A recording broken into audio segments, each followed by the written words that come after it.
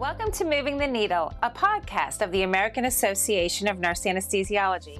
I'm your host, Dr. Dina Valachi, president of the ANA. Thanks for tuning in. It is my pleasure to welcome two prestigious leaders from the association healthcare industry. I'd like to introduce Dave Hebert, ANA's interim chief executive officer, and Bill Bruce, who will become ANA's new CEO effective June 27th. I am absolutely thrilled to welcome both Dave and Bill to the podcast. Thank you for joining me. And I'd like to begin by inviting each of you to tell a little bit about yourself. Dave? Sure, Dina, and thank you. I've spent most of my career as a Hill staffer and lobbyist. I was a chief of staff for then House Majority Whip Roy Blunt at one time. I've worked for the American Healthcare Association. I was the CEO for the American Association of Nurse Practitioners. And I've done a variety of other things throughout my career. But one of the things I'm most proud of is the fact that I worked for ANA early in my career from about 1995 to 2003 as Director of Federal Government Affairs. So it was great coming back here for the last 9 months to be interim. Well, thank you for that. And Bill, why don't you share a little bit about yourself to our viewers? Thanks, Dina. It's great to be here. I think maybe what's most important is just the past couple of decades. So about 20 years ago, I found my way from various different early IT jobs into my first association job, my first membership association job with the American Psychiatric Association. It was there that I learned the great pleasure of supporting medical professionals as they pursue their passions and help them from association side. I spent about a dozen years with the American Psychiatric Association before moving on to the American Academy of Orthopedic Surgeons, both in technology roles. At the AAOS, I also had a tremendous focus on the value of services that are provided to the organization's members. And that helped me move on to other things with the American College of Occupational and Environmental Medicine, where I've been the CEO for the past 5 years. Can't tell you how excited I am to be joining AANA later in June as your next CEO. So thank you for having me. Thank you so much for sharing those points. So I want to ask the both of you, as executive leaders, tell us about your leadership styles and values, and what are some of the important things that have brought you success? Dave? Well, I think there's a lot of things that go into success as a leader. I think one of the things is make sure that the staff feel empowered to do their job. No one wants to be micromanaged. And I think the extent to which you place your confidence in the staff to get the job done is a good thing. And I think also, to work with the board, work with the membership, it really is a team effort. And I look back at all the things that I've accomplished in my career. I would not have accomplished that without a strong staff and support by a board and by the members. So it really is a team effort. And I think someone once said, there's no limit to what you can do if no one cares about who gets the credit. And I think that's really true because there are so many people with a hands-on-deck attitude that if you stand back and you can guide gently, I think you tend to have the most success that way. Well, thank you for that. And what about you, Bill? I think I'll share a little bit about just my core values as a leader. Enumerated several over the years. I think the three that are the most important are first, honesty. Being honest about what you can bring to the table and what you can't is one thing that helps you both with staff and volunteer and member leaders. Transparency, also sharing the reasoning and the thinking behind the decision-making process is essential, I think, for successful leaders. It certainly helped me in my career. And being yourself, being an authentic person. So everybody has ideas of what they think it means to be in a position of leadership. And to me, it just means being who you are and being true to yourself and your own emotions and your own desires and your own interests. And I've been fortunate in that's where my passions have been anyway. And so I think that's benefited me over my career. Well, thank you for that. So I want to take those leadership styles and following your experiences, what do you both see are the biggest factors in healthcare, particularly those that may impact or are impacting nurse anesthesiology? And given that you both have come from different sides, I think this is going to be a real interesting question. So Dave, go ahead. So I think that there's a lot of challenges in healthcare these days. Clearly, there's a lot of competition. And I think certainly one of the things that we focus on is reimbursement. And I commend you, Dina, for your passion for making sure that CRNAs get appropriately reimbursed, particularly vis-a-vis their physician colleagues. This is a very competitive market that we have in anesthesia, but generally speaking, where insurance managed care tends to clamp down, and there are a lot of pressures. But I also think that we're fighting various things. Obviously, we're still in the midst of COVID. We have an economy which is stronger, but by the same token, there's also some fragility to it with inflation and things of that nature. Thank you, Dave. And Bill, can you give us your side or your piece of it coming from a different focus from Association Healthcare? Yeah, absolutely. I think to elaborate on Dave's points, the economics are essential and will be varied for the next few years.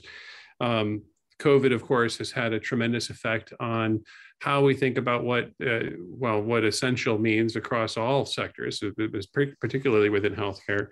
And one of the things that COVID has helped us begin to be more sensitive to, in addition to mental health, is the impact of our aging population. COVID particularly highlighted some vulnerabilities in our ability to care for a large amount of our more elderly folks and people who are already on the edge of being at risk, but may not walk around every day thinking of themselves as being at risk.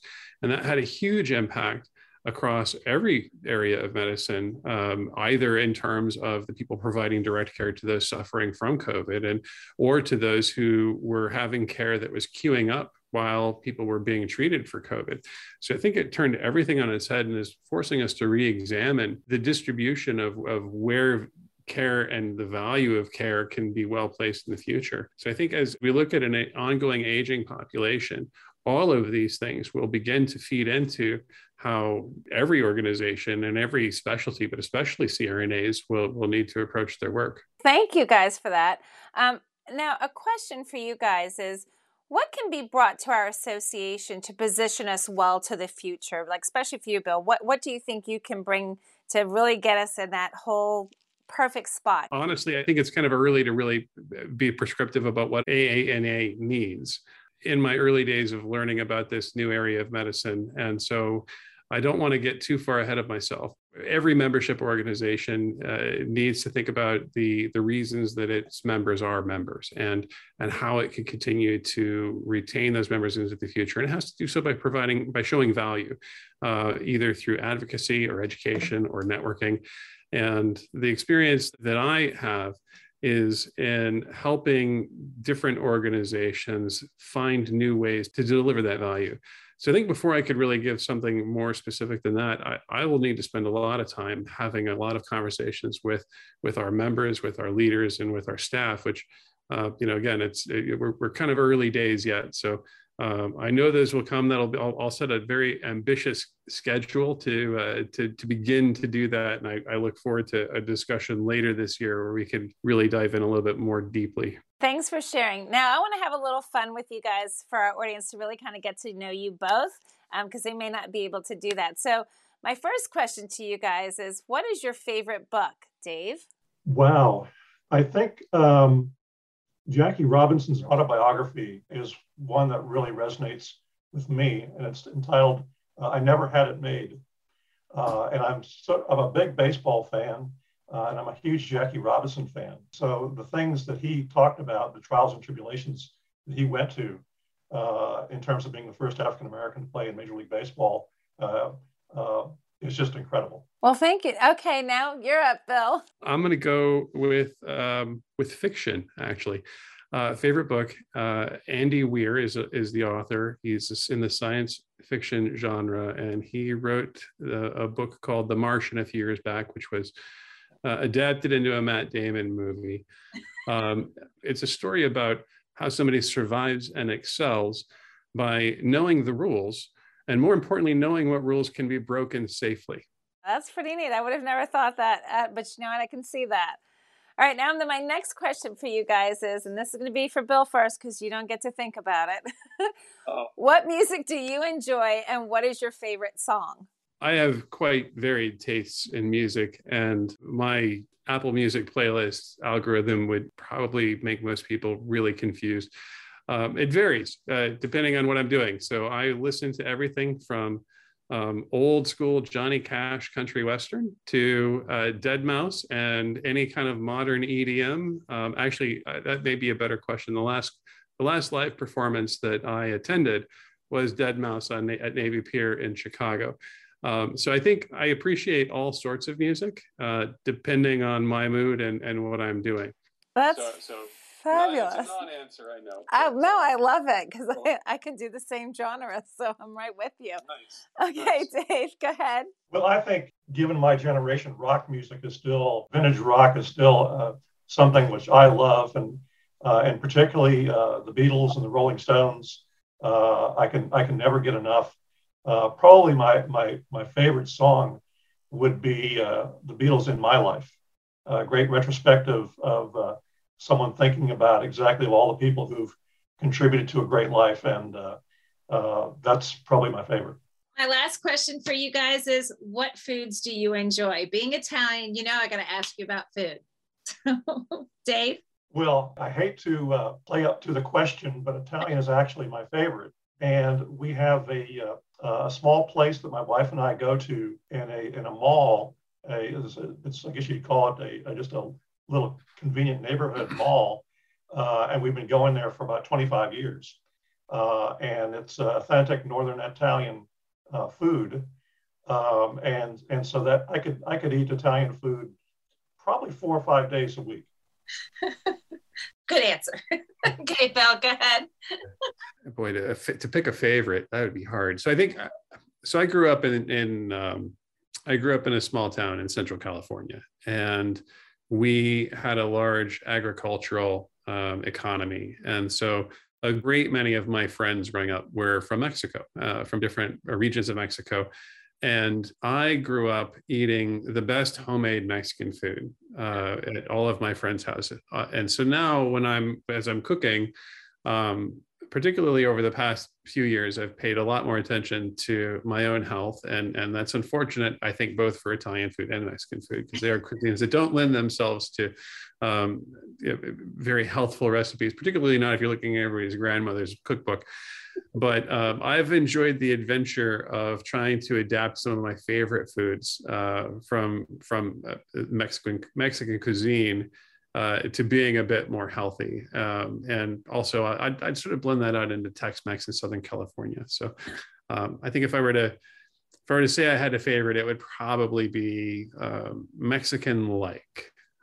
Oh, I'm right with you. I'm a foodie, so I like all types of food. But yes, my homage is to the Italian food. But my daughters live in Colorado, and they go to these very authentic Mexican street vendors, and it's crazy. The food is just amazing and fresh, and that's the whole thing. If you got fresh ingredients done with love and the great flavors, then you just enjoy it totally. So I totally agree with you guys.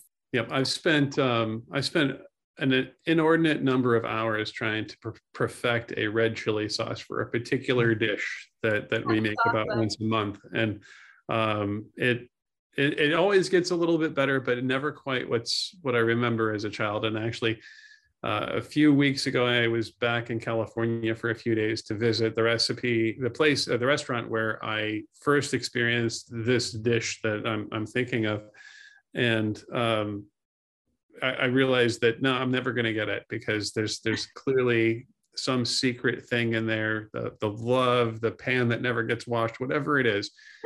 I'm not going to be able to replicate it, and that's actually okay. It's nice. Some things should be that way. I agree. Yeah. Well, thank you both again. This has been great to get to know you. Please join us next time for another episode of Moving the Needle. Thanks for listening, and if you've enjoyed what you've heard, like and subscribe, tell your friends, come back soon, and be sure to visit ana.com. Thanks again.